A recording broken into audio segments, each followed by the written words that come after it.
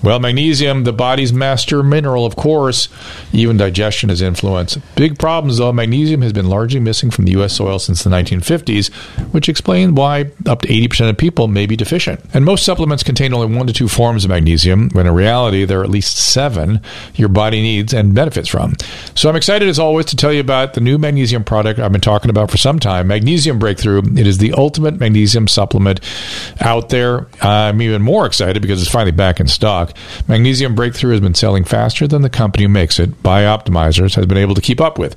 It's already sold out a few times due to supply shortages with everything going on in the world. It could very well be sold out again shortly. The Dr. Drew team was able to arrange for some stock to set aside just for our audience. I guarantee it's the best available on this product anywhere. Seriously, with volume discounts combined with our custom 10% code, DrDrew10, you can save up to 40% off selected packages of Magnesium Breakthrough. It's an amazing value. And I promise this deal is only available on this specific website, magbreakthrough.com/Drew. You will not find the deal at Amazon or even the company's own website. The deal is exclusively for podcast listeners, and it is for a limited time while supplies last. They've also completely revamped their checkout process, so it's much easier and friendlier. Magnesium Breakthrough is the most effective magnesium supplement I've ever tried. To say goodbye to having to buy 7 different bottles of magnesium to get the complete supplement.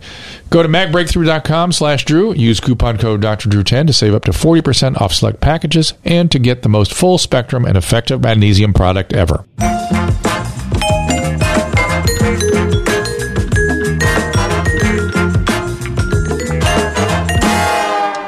Hey everybody, welcome to Dr. Drew Podcast. Keep supporting those people that allow us to keep bringing you these great pods.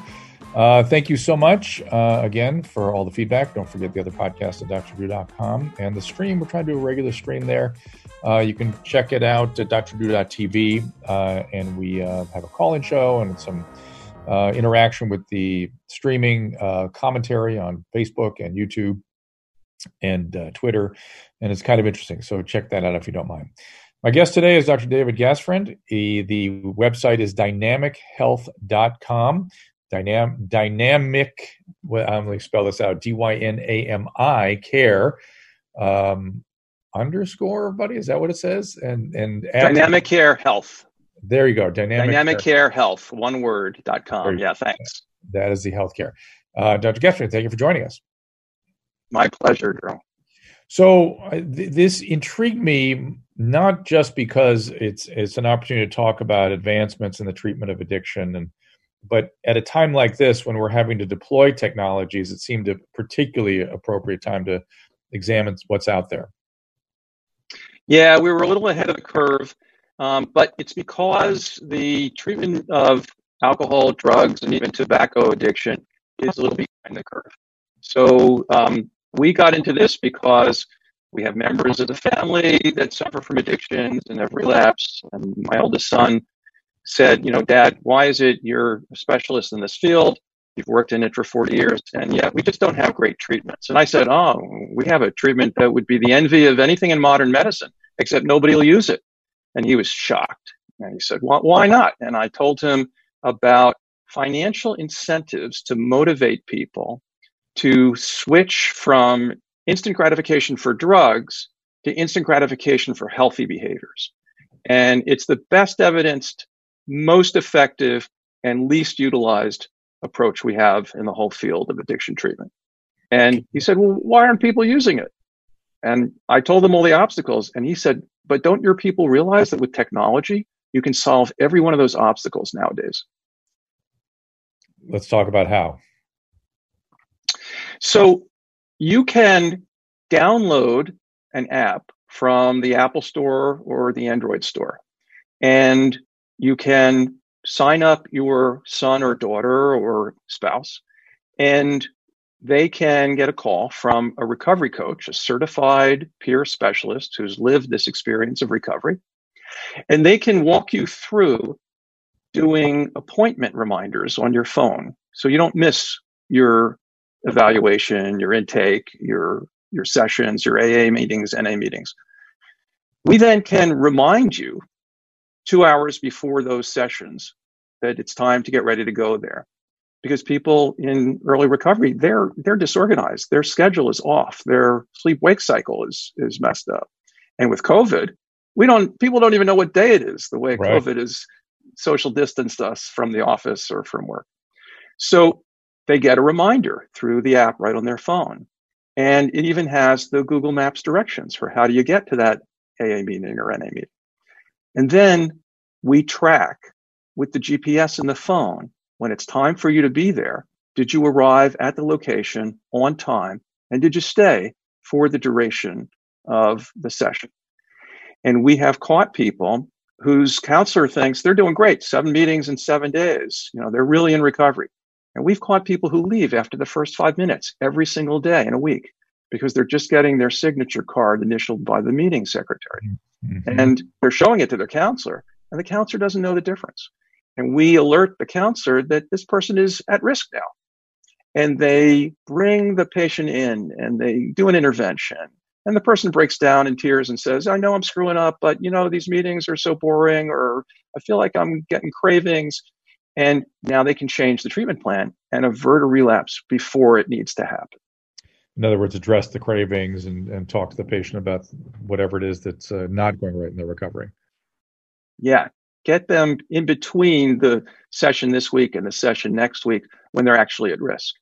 So I want to drill back down on what you were saying about the lack of financial incentive. Are you talking about getting people to the free services of mutual aid societies that the medical system seems to, if anything, undermine that rather than support that? Well, that used to be the only way, or NIH grants. So the NIH funded 50 years of research on this approach. And they definitively showed in 100 research papers in the peer-reviewed literature that the brain reward system responds to small financial incentives to healthy behaviors. But the problem is nobody would pay for that. So when the grants ran out, the treatment program stopped using it. We've actually broken that sound barrier because we have been successful with this app and the counseling. We've been able to get insurance companies to pay not just for the app, not just for the testing. We do drug testing as well, but they're actually starting to pay for the incentives because it's doubling to tripling the abstinence rates. It's a dramatic effect. I've seen people be critical of reward setups where addicts are paid for participation in treatment, and I'm shocked that it's whatever it takes. And this is an evidence-based practice. It's not a lot of money. It's just using the reward system in a very specific way.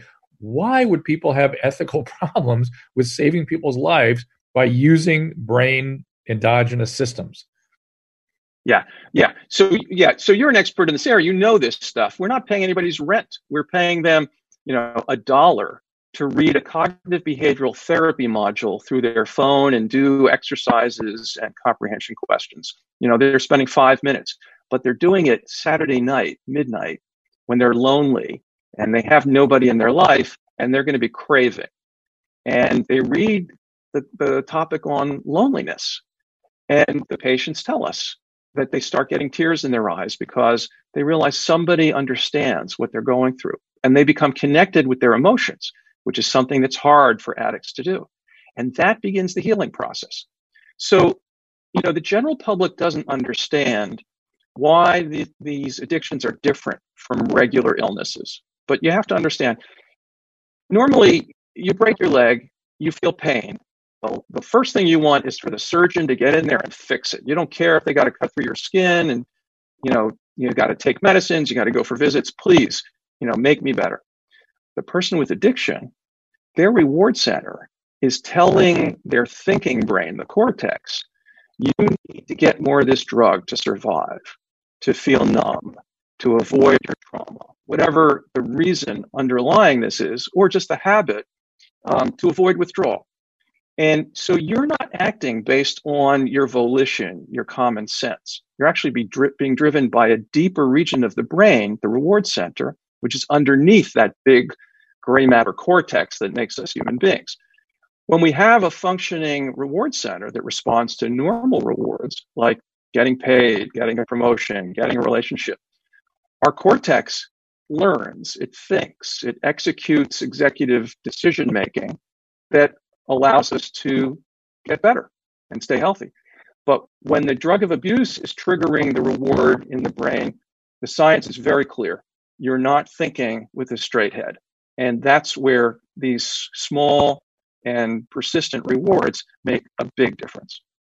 Yeah, the common term we use is stinking thinking, and I find it a immense area of frustration when people will literally say things like, "Do you mean your patients don't have agency?" No, they have agency, but they are under the sway of a system, a deep system that is outside of their conscious even awareness, that is coloring everything else. And I was explaining this just yesterday to a patient who had a long-term recovery under her belt, and she kept saying, "This time it's more difficult." And I said, "Yeah, it is, because your disease is taking advantage of your recovery. Even the good things it pulls in to make sure it gets you to use. That's what that part of your brain is getting you to do." Just think about it. Yeah, that's a classic. Yeah. Yeah, that's a classic experience. I taught at Harvard Medical School for 25 years, and I taught my residents and medical students to think of the first time you fell head over heels in love, maybe with the wrong person, maybe too soon, maybe you were too young, maybe that person didn't have those feelings for you, but you were crazy. You weren't thinking logically. You weren't listening to your parents who said, she's just not the right person for you. You're going to break your heart on this. You went headstrong into it, and you did break your heart. People can relate to that because almost all of us have gone through something like it. That's what addiction is, but about 10 times worse. Right. And it's all the time.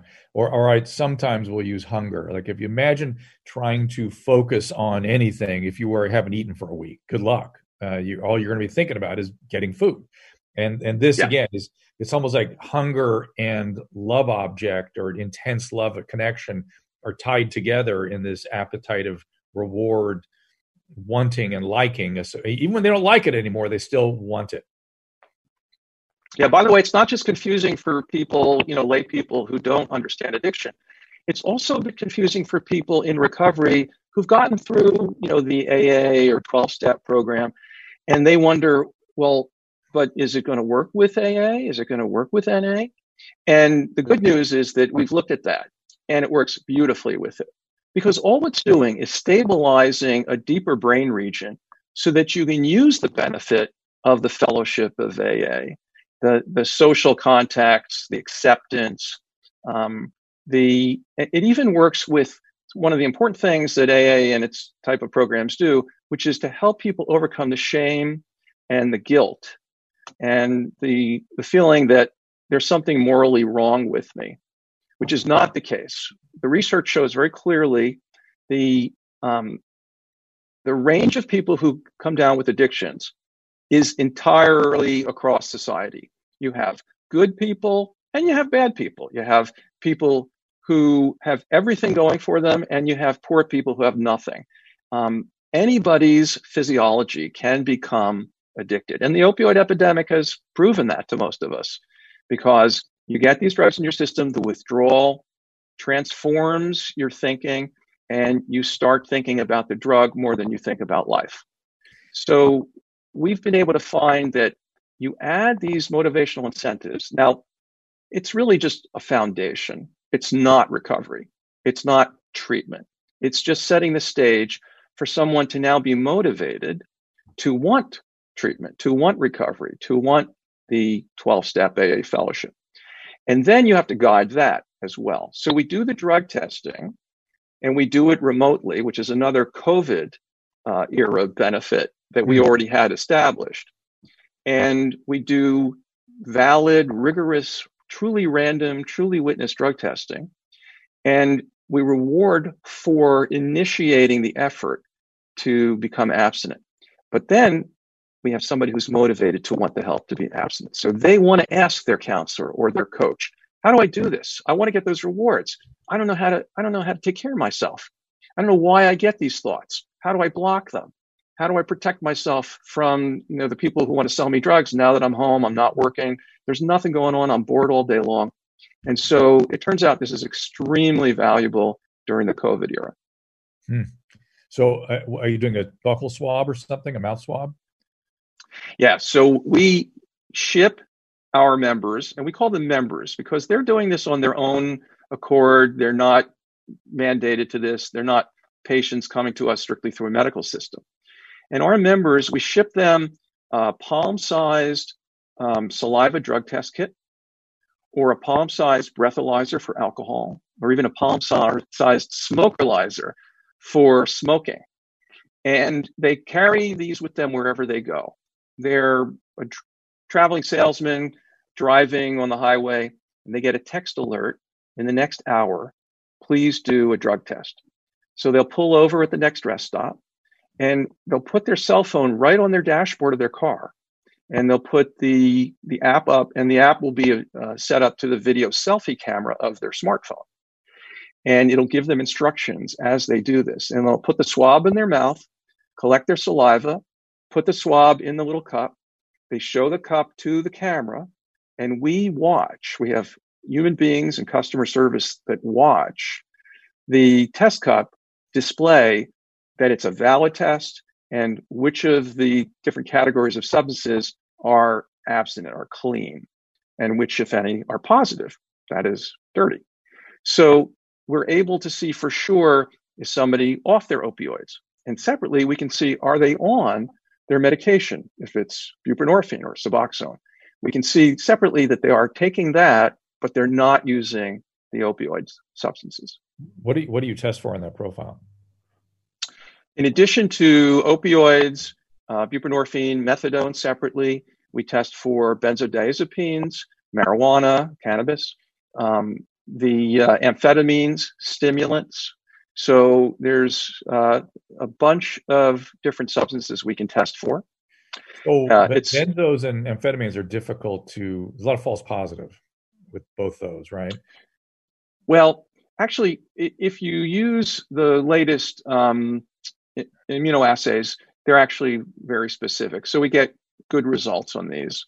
Right. And we can, if somebody wants to appeal, our customer service actually can send off a sample or send them to a lab to get a urine test to do a confirmation.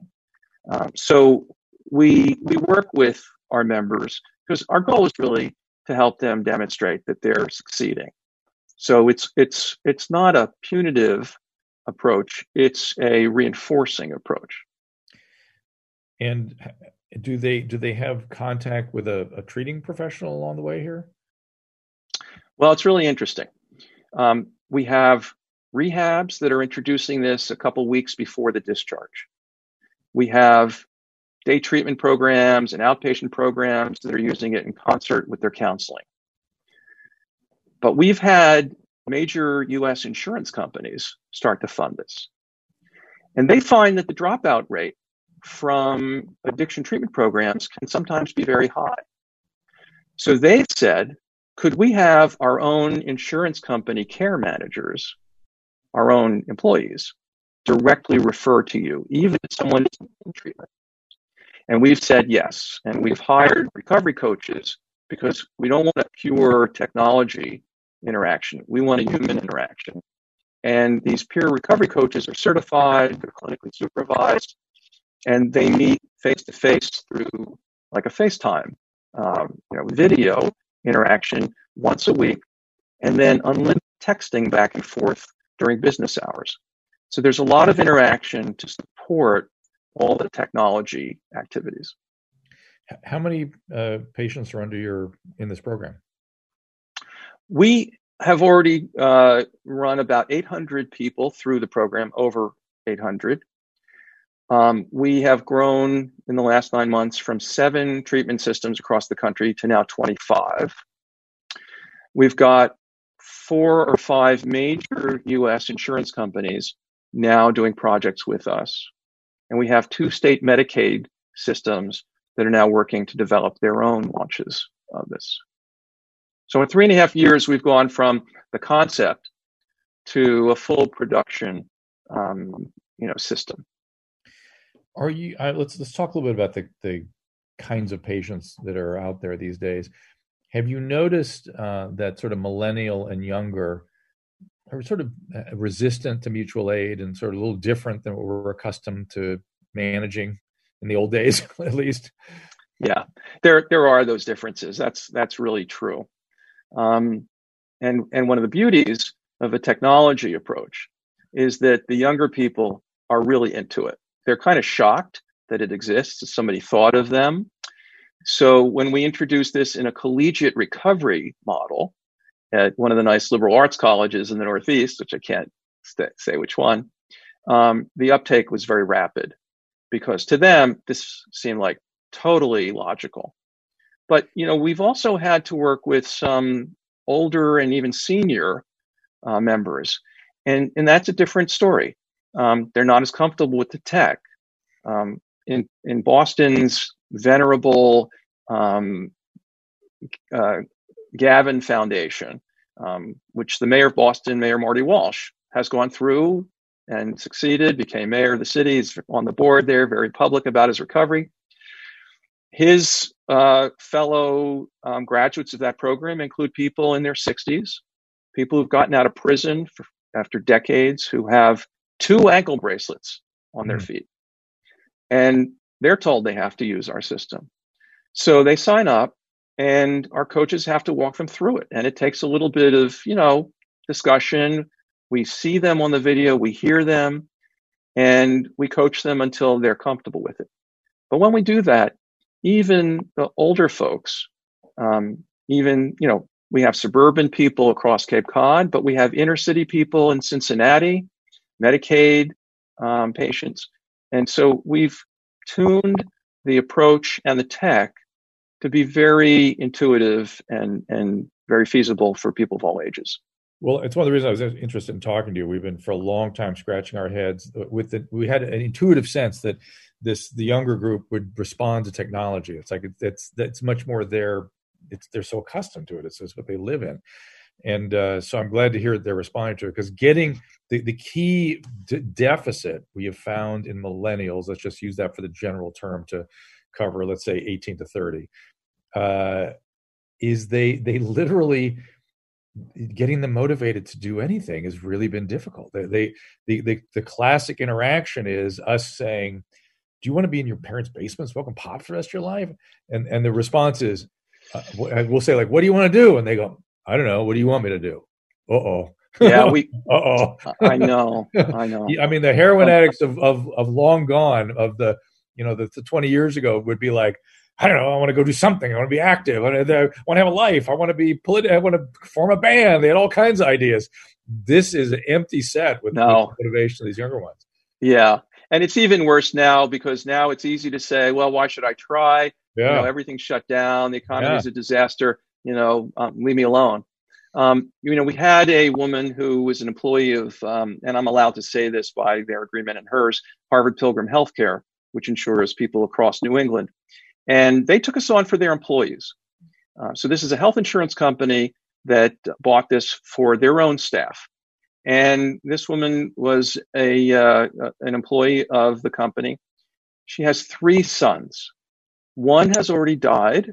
She's buried a child from the opioid epidemic. A second is estranged. She doesn't have any contact with them. And the third was living in her home, but actively using drugs, opioids. She couldn't go to evening support groups, Al-Anon, after work, because she felt she had to rush home in case she had to use the naloxone rescue kit to save his life. This is how frightened this woman was on a daily basis. Yeah. And her son got on Suboxone, and she still found that he wasn't stable. Yeah. So through her employer, she was able to get on DynamiCare for her son. Now, she couldn't even talk to her son about it, but DynamiCare had our recovery coach call her son.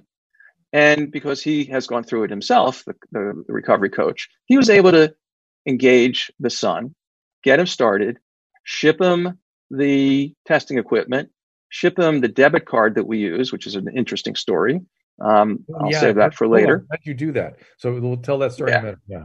I've heard of that piece being important. So go ahead. Yeah. That's another innovation of technology. Yeah. So her son agreed to start. Now, she didn't know how he was using it or if he was using it. His door was locked to her. He'd come out for meals. And so she didn't know what was going on. And then one day he tells her he's taking her out to dinner. And she says, what do you mean you're taking me out to dinner? He said, I've saved up enough money with DynamiCare. And with that, and I'm not worried about spending it now because I've just gotten a job. She said, you went looking for a job? He said, yeah, my coach had me going out while you were at work, starting to look for a job. And I've got one. And I feel like I can spend the money I've saved up on my debit card. And I want to take you out for dinner. And she was astonished. I mean, she was practically in tears when she told me about this. And it's because we started with very tiny increments. You know, if you sign up for this, you'll get $20. If you do the first drug test and the first 2 weeks of drug tests, you don't have to be abstinent. Just do the test. Just see what happens. You'll get $5 the first test, $6 once you start becoming abstinent, $7 the next time, $8 the next time. You'll work up to $20. So this is a system that gets people started where they're at, engages them without a lot of demands or expectations. Now, it's a little controversial to some people. It's called harm reduction. Your goal is first start with harm reduction. Work up to abstinence when somebody's ready for that. And our algorithm allows that flexibility. So we observe the progress every few days with another drug test. We look at the appointments somebody's attending and are they on time and staying for the duration? Are they doing their cognitive behavioral therapy? And we increase the rewards. And that worked for this woman's son. Let's go back to the harm avoidance for a second. I've always, I sort of elected, I've never said harm avoidance is, I understand what harm avoidance, it has a place, but I always said, I'll work in abstinence only. But I ended up getting my X certification so I can prescribe Suboxone. But during the training for that, and Thank you. And I particularly in these days, my God, we have no option but to start with harm avoidance. I mean, there's just such a massive problem. We have to start somewhere, and the fatality rate, it's just ridiculous. Everything's ridiculous. So we have to. It's like we're ambulance drivers now. We got to save lives first. But to that point about harm reduction, during my training for the X certification, am I using that term right? It's called X certified or something now? You're waivered to prescribe buprenorphine, which exactly. only, maybe certain tens of thousands of doctors. We need all doctors to be able to treat this problem. Yeah. Yes, we do. But they brought up naltrexone in its various, implantable, injectable, whatnot, and they're. And let me just show you my hand before I tell you the stories. I'm a fan. I'm a fan of naltrexone. I've used it a lot. I've used it to good effect. And the lecturer and the little team that was presenting the stuff to us said, well, naltrexone, yeah, good. And at first I thought, oh my God, great. They're using this as part of the harm avoidance strategy, and it should be in the lineup, for skilled people to use. And he went, no, but we don't recommend it for anybody because we lost too many patients to follow-up. And I thought, wait a minute. You were not able to contain and keep your patients in follow-up, so you're blaming the medicine. And I know they're tougher patients when they're not on their opiates. I know they're tough, but I know how to do that. And I'm imagining with your guys' ability to monitor and stuff, something like naltrexone should be an option for the right case. Am I correct?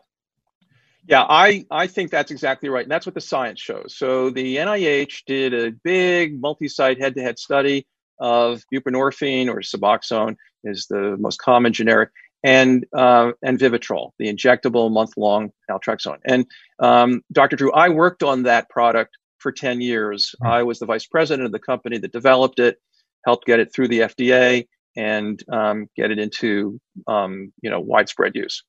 And what they found was when somebody gets on to each of these medicines, they have about equal success over the long term. Both of them work. They work differently, but they work at the center of the brain where it really matters. And they both work to stabilize the addiction. Now, for Vivitrol or naltrexone, you have to be detoxed first. So some people don't want to go through that, but other people do. Or other people have been on buprenorphine. They want to come off it, but they know they're going to be feeling withdrawal and craving, and they want to get onto the Vivitrol, naltrexone to stabilize them for a few months at that point. So it's really something that should be part of every provider's toolkit. You wouldn't treat cancer with just one chemotherapy. That would be crazy. It's crazy, and I know what they're doing is the patients are better patients on buprenorphine than they are not. They're more difficult on naltrexone, and that's our job, is to deal with those difficulties, not to avoid it. So I always immediately get upset by that. Like, it should be part of the deal. But we did a study with buprenorphine, with Suboxone, in inner city Cincinnati. This was funded by the governor of Ohio at that time, Governor John Kasich, who ran for president. And they funded us to provide this to buprenorphine patients who should have good outcomes anyway. And what happened in that comparative study is that the people who also got our incentives, they actually had twice the rate of abstinence from opioids as the people who only got the buprenorphine in counseling. Right. So even with a good drug like buprenorphine, it's not perfect. People are still able to get high and use opioids on top of it. And that means they can get into trouble. So when you add the incentives, the CBT, these things enhance the efficacy and the persistence on the medications for addiction treatment. And so that actually led to us getting $1 million grand prize from the governor for our success there. Let's do a little more on Vivitrol, because I feel like it's not used enough. And I've seen some miracles with stimulants and occasionally, and I've seen some really interesting results with alcohol. People, and I don't yet know how to a priori figure out who the cases are that are going to respond. I end up just getting to it as part of my struggle to help them with their sobriety. But there are definitely, let's just use alcohol because it's the more vivid example, people that just sometimes can't stay sober, and I'll be damned if naltrexone doesn't make it possible. Is there a way to identify those people ahead of time?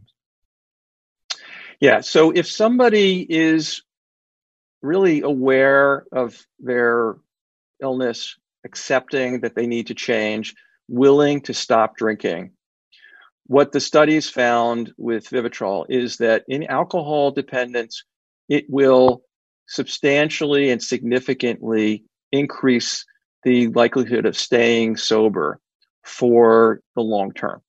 So we're talking 6 months to a year or longer. But I would say embedded within that, I'm aware of those studies and they were pretty impressive, but embedded within it are hyper responders. Like people that really struggle with and are deeply engaged in the program, can't stay sober, and then hyper respond to the naltrexone. Can we pull them out of it, identify them in some way? Not yet. People have looked for a genetic test for that. Colleagues of mine at University of Pennsylvania did really good work to try and demonstrate that and even get it through the FDA. It just wasn't reliable enough. It wasn't. You've seen that fully. Though, right? You've seen these cases. Yeah. Yes.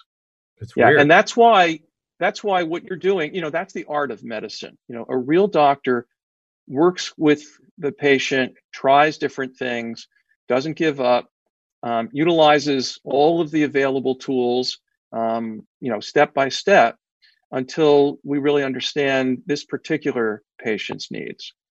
And that's, by the way, how we designed the DynamiCare model. We have a lot of different tools and technologies built in, and we use them not only individualized for each patient, but our members change over time. Early recovery is different from mid-stage recovery and is different from sustained recovery. Oh, yeah. And we actually change the protocol according to the performance of our members' behavior over time. And that's what modern medicine and the art of medicine really needs to be. So I want to harken back to two other things you said. One, I'm dying to know what liberal arts college in Massachusetts was because I went to one of those, and I'm curious if it's the one I went to, in which case I can help support the deployment of this thing there. Is it in Massachusetts or is it just New England generally? I'm not going to say. You can't even tell me if it's in Massachusetts. It does narrow it down to about 4 if you're in Massachusetts. I'm not going to say, but what I will say is that if you want to introduce us to the college counseling service, we will be glad to share our data and our experience because this is something that can really help kids. And by the way, even though they're not on the campus now, when they're at home, they're still at the same risk, if not more. So, a family gives their kid money. They don't know if they're enabling the kid to buy drugs with it, or they're policing the kid and stressing the relationship and provoking the risk of relapse even through that. So what we do is we say, well, the family, and by the way, you know who told me that we needed to do this? This was not my idea. One of our founding investors is former Congressman Patrick Kennedy, who's in recovery himself, I know, and is a wonderful advocate. Yes. And Patrick said, David, you got to offer this direct to the families. The parents are giving their kids money. They want to be able to protect them, and they don't know how to do it. So the college students who aren't even on campus now are continuing, if not anything, to be at more risk. Their life is less structured. They have less social interaction to comfort them. So we're able to offer that to families with their college kids at home, as well as to help the school counseling program set up for this for when the students come back, hopefully in the fall. And back to naltrexone and opiates. Is the Vivitrol an adequate naltrexone kind of therapy, or do they have to have an implant? Do they have to take a pill every day? What's the sort of optimum way to use naltrexone with opiate addiction? Yeah, unfortunately, the once-a-day pill version of naltrexone has not been successful in the comparative studies. It's just too hard to remember to take a pill every day when your brain's reward center is saying, don't take the pill, don't take the pill. Right. And you're not even consciously aware that message is going out to your brain cells. Right. So that's why the NIH asked the pharmaceutical industry, please develop a month-long, long-acting version of naltrexone, and that's what Alkermes did. And that is effective. And is there now, any... again, it's not the whole treatment. You want to have counseling, and you want to use AA in addition, but it's the foundation for success with those things. Speaking of AA, I'm so mortified that John Kelly's Cochrane analysis finally came out literally as the COVID epidemic unfolded. I just got lost in that. I've been waiting for 3 years for that study, and we're going to have to wait till after this is all over to champion it. Yeah. John Kelly's Recovery Research Institute has done wonderful work explaining what this science really means. And they do it for practitioners, providers, and for families and patients. And they do it separately because different people need different, levels of detail. But they're doing a wonderful job. But it's his stuff is back to one of your opening comments, which is that there are free resources out there. They're free. And they are evidence-based, and they work, and they need help around the perimeter for sure, but they've been undermined in recent years. And is it really just because they're free that our profession doesn't sign up for it, or is it just our lack of understanding of how it works? It's a lack of understanding. I learned about AA by going to AA meetings. And I was a trainee in psychiatry in my residency at Massachusetts General Hospital. And I went to meetings and sat and learned. And what I learned was they're using the same concepts, the same approach that high quality psychotherapy uses. Yeah. They're just using a different language, and they're doing it in the context of peers. Now, is that threatening to some providers? Maybe, but it's not a legitimate threat. It's an enhancement. It's an extension. So that's why when we developed DynamiCare, we did it to support the professional treatment model. We did it to also support the recovery programs. We're talking with smart recovery, which is different from AA, but it's also for many people, it's the thing that's really comfortable and acceptable to them. Sure. And it can be very impactful. And we're working with the insurance companies for people who aren't even in treatment and maybe can't get to treatment. I had a call recently. Could we do this on Native American reservations where they don't have mental health professionals, much less addiction, treatment programs? And we've used DynamiCare in very remote locations. Northern Vermont, where a mountain pass gets snowed in the winter, and they lose cellular and Wi-Fi connection, can't drive anywhere, can't get to a medical center or a counseling program, even before COVID. And so we set up the technology to make sure that we could still operate under those circumstances.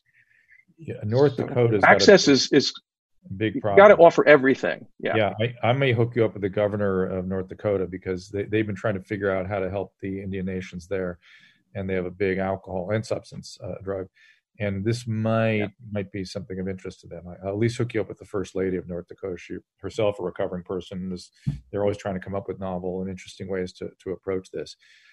The other thing about smart recovery you mentioned, John Kelly is always very careful to use the word mutual aid society, so we're not like biasing one over another. It's just we know ones work, and then whatever one fits for you, good, do it. The ones that work is the one that will work.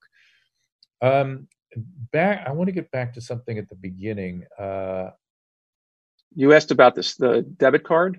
Yes, that's exactly where I want to go, the debit card, because I felt like I don't remember where I read this, somehow early on in the monetary reinforcement literature, I remember seeing that debit cards work better. So tell me about that. Yeah. So the researchers found that money is a more efficient reinforcer than anything else, like gift cards, just because you can use it anywhere, you can use it, anytime. And so then the question is, wait, you're giving cash to people who are going to go buy drugs? Is that ethical? And what we did was we identified a debit card that is a smart card system. Now, it looks like a regular Visa debit card. It's not identifying. Nobody would know that you have a problem with substance use disorder by looking at the card. But you can use it almost anywhere, but not quite. So, for instance, you can't use it at a bar, a liquor store, an escort service, a casino, all the things that provoke risk for relapse. You can't spend more than the daily spending limit you agreed to with your coach. You can't use it after retail store hours close. You can't convert credit to cash at an ATM or a gas station. So we have a whole bunch of protections built in. It's not perfect, but it's really, really good. So somebody who gets this horrible craving and they want to go 2 a.m.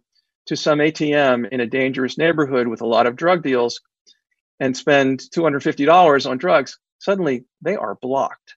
And we get the alert that they're in trouble. So we can get somebody to do an intervention before the relapse has started. And that is a beautiful thing. And it's a technology that I didn't even know existed. But, you put that together with the other stuff that we've been able to integrate.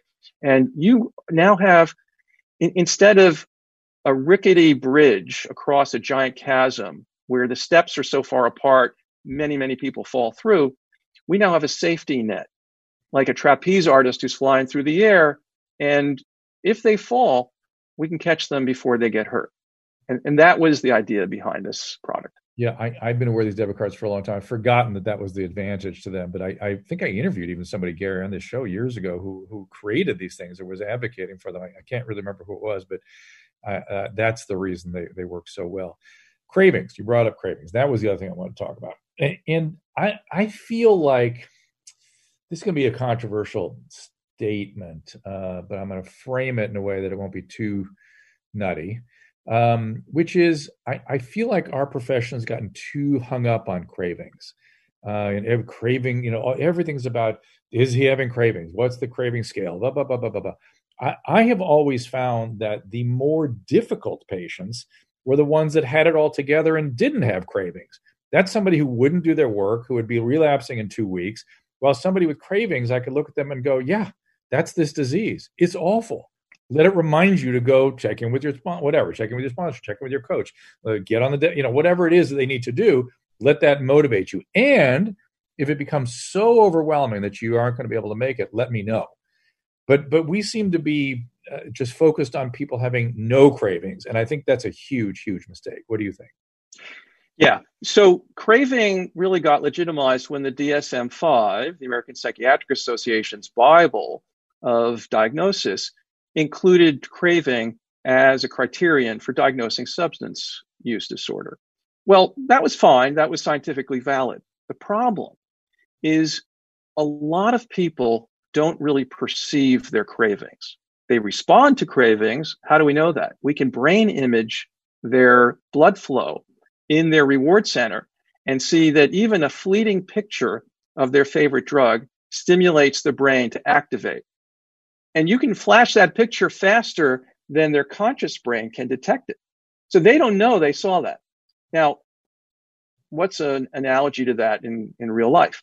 If you're driving along the highway at 60 miles per hour and in your peripheral vision, you see a billboard advertising a casino on the way to Atlantic City, you get a craving to want to go to that casino and get high, and you don't even remember that you saw that billboard. That's how quickly the brain responds and produces craving. And so if you treat people based on the notion that, well, craving will be, my clue, my key, you may totally miss that vulnerability. Well, see, you're broadening out what I think most clinicians use as craving as a sort of a hunger when you're creating, which I agree, your construct, which you're pouring into it, disturbed thinking. Because that's the real, when they don't feel the craving, but they get the thought to go visit Julie. Who's Julie? Well, I used to buy heroin from her, but I don't know. She's my friend. I just needed to go see her. They don't have the hunger part. They don't have the I want to use part. They just have the disturbed thought. So, and most doctors don't put that into the craving category. No, they don't. That distorted thinking, it's much harder to tease out. Yep. It's one of the things that cognitive behavior therapy is very good at teasing out. But that's a rigorous protocol.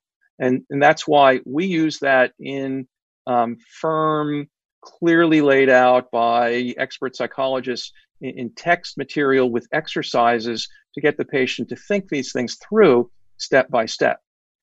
But when we combine that with rewards, and this is what the research has shown over and over again, that's when you get your best outcomes. Because now you're stabilizing the motivational system, you're exercising the cognitive system to think through these little details step by step that put people at risk. And then they realize, oh, I have really distorted thinking about this stuff. Now, in AA, this is referred to, as you said before, stinking thinking. Yeah. But people take their thought processes for granted. And cognitive psychologists have really figured out that no, there's logical connections that take you off in the wrong direction. Right. And those have to be addressed. Motivated reasoning, motivated to use, even when they don't feel the motivation to use. The brain is there with that priority that's always a set point that they aren't aware is operating. Well, listen, this has been a very interesting conversation. Give us more of the specifics and how people get involved if they want to look for this service. Yeah. So individuals and families can go to DynamiCareHealth.com. Dynamic, A-R-E, DynamiCare, health, no space, one word, .com. And when they go to DynamiCareHealth.com, they'll see exactly what we offer. They can actually sign up themselves or their loved one. A treatment program can actually sign up with us and offer this to their patients. Even if they don't have the funding to provide it for free, they can offer it to their patients whose families do want to provide it. And then we will work with them. You'll see actually our research is there. So we have 3 completed clinical trials, one in alcohol treatment, one in opioid treatment, and one in smoking cessation. And you'll see the results. The results are we double to triple the rate of abstinence compared to conventional treatment alone. And we will be very happy to talk on the phone. The phone number is on the website at dynamicarehealth.com. You can talk to a certified recovery coach, no charge. We also offer daily peer recovery groups online, and they're free. And they're 7 days a week, 365 days a year. Some are even for family members, as opposed to for the individual with the addiction themselves. Is that like a therapy or an Al-Anon meeting? So it's in between. It's fellow family members who are struggling with their loved ones, but it's moderated by a certified family recovery coach. So we provide assistance. If there's a crisis, we take people offline and help them identify resources so that it's not just a support group. It's a little bit beyond that. In this, post-COVID era, telehealth is getting a giant leap forward. Do you imagine a time when I would imagine that this would also be a means to deliver pharmacotherapy and CBT reliably? Is that something in the future for you guys? Well, we're delivering CBT now, so that's here, and it's working well. In a study we did where on paper, the patients were losing the paper before they left the clinic. When we put it into the app and the same exact material, and we paid $1 for going through the material and doing the exercises, the patients completed 66% of all of the topics that were offered. So that's successful now. And for medication, we're already enhancing the outcomes of medication in addiction treatment. And we now have researchers funded by the NIH that are using us to actually test out new medications and look at their efficacy. But they want to make sure that the people in the studies actually take their medications. So they're actually using us as their research platform to assure a high rate of adherence to their medications. So all of that is in the here and now. Before we wrap up, do you want to say anything about the Treatment Research Institute, or is that sort of folded into all this? Oh, Treatment Research Institute is now part of the Public Health Management Corporation of Philadelphia. It's a wonderful system of preventive and treatment services across the Philadelphia region. And I've spent a number of years as a senior scientist there. They have actually done some seminal work, including a meta-analysis of this whole field of motivational incentives. So, thanks for giving me a chance to give them a shout out. Yeah, I love that. I mean, all this stuff is just, this is where this field needs to go, and I think, so much of what we need to help people is already amongst skilled physicians. If we get the right technology and the right systems and the right way to deliver, I feel like this may be a whole new outlook to this disease. I'm hoping. Yeah, that's our goal. Our goal is not to be, we're a for-profit startup digital health company. A lot of these digital companies, their goal is to be $1 billion company. That's not our goal. Our goal is to be 1 million person recovery assist. Our goal is a public health goal. I come from years of treatment as a provider, years of research and public policy work. And the people who have invested in this so far have been very mission driven to try and let's get results like the rest of modern medicine so that when society looks at people with addictions, they see people who are likely to get better. Like we look at cancer now. When I was a kid, you didn't talk about somebody who had cancer because it was too upsetting. Nowadays, we didn't talk about that stuff. You didn't talk about depression back then. Nowadays, people get better from depression. Even politicians talk about their depression. Right. We should get there with addiction as well, and we can with these kinds of tools. Or just again, I have zillions of questions. Are you looking at the homeless population at all? Anything special going on there, or is that a whole separate topic? Yeah, so we've worked with the inner city, Medicaid, severely disenfranchised population, and criminal justice reentry. We would love to do a project in the homeless. We are starting to work with the city-based ACOs, accountable care organizations, for high-risk individuals. But yeah, the homeless are the highest risk. So I think we could have a tremendous impact, and we'd love to be able to move into that population. Well, I appreciate you spending time with us, and I appreciate the work you're doing. It is, again, DynamiCareHealth.com. Dr. David Gastfriend, thank you so much for joining us. Thank you, Dr. Drew. Pleasure. We'll see you all next time. For calling times and topics, follow the show on Twitter at Dr. Drew Podcast. That's DRDREW Podcast. The music from today's episode can be found on the Swingin' Sounds of the Dr. Drew Podcast, now available on iTunes. And while you're there, don't forget to rate the show. The Dr. Drew Podcast is a Corolla Digital production and is produced by Chris Loxamana and Gary Smith. For more information, go to drdrew.com. All conversation and information exchanged during the participation in the Dr. Drew Podcast is intended for educational and entertainment purposes only. Do not confuse this with treatment or medical advice or direction. Nothing on these podcasts supplement or supersede the relationship and direction of your medical caretakers. Although Dr. Drew is a licensed physician with specialty board certifications by the American Board of Internal Medicine and the American Board of Addiction Medicine, he is not functioning as a physician in this environment. The same applies to any professionals who may appear on the podcast or drdrew.com.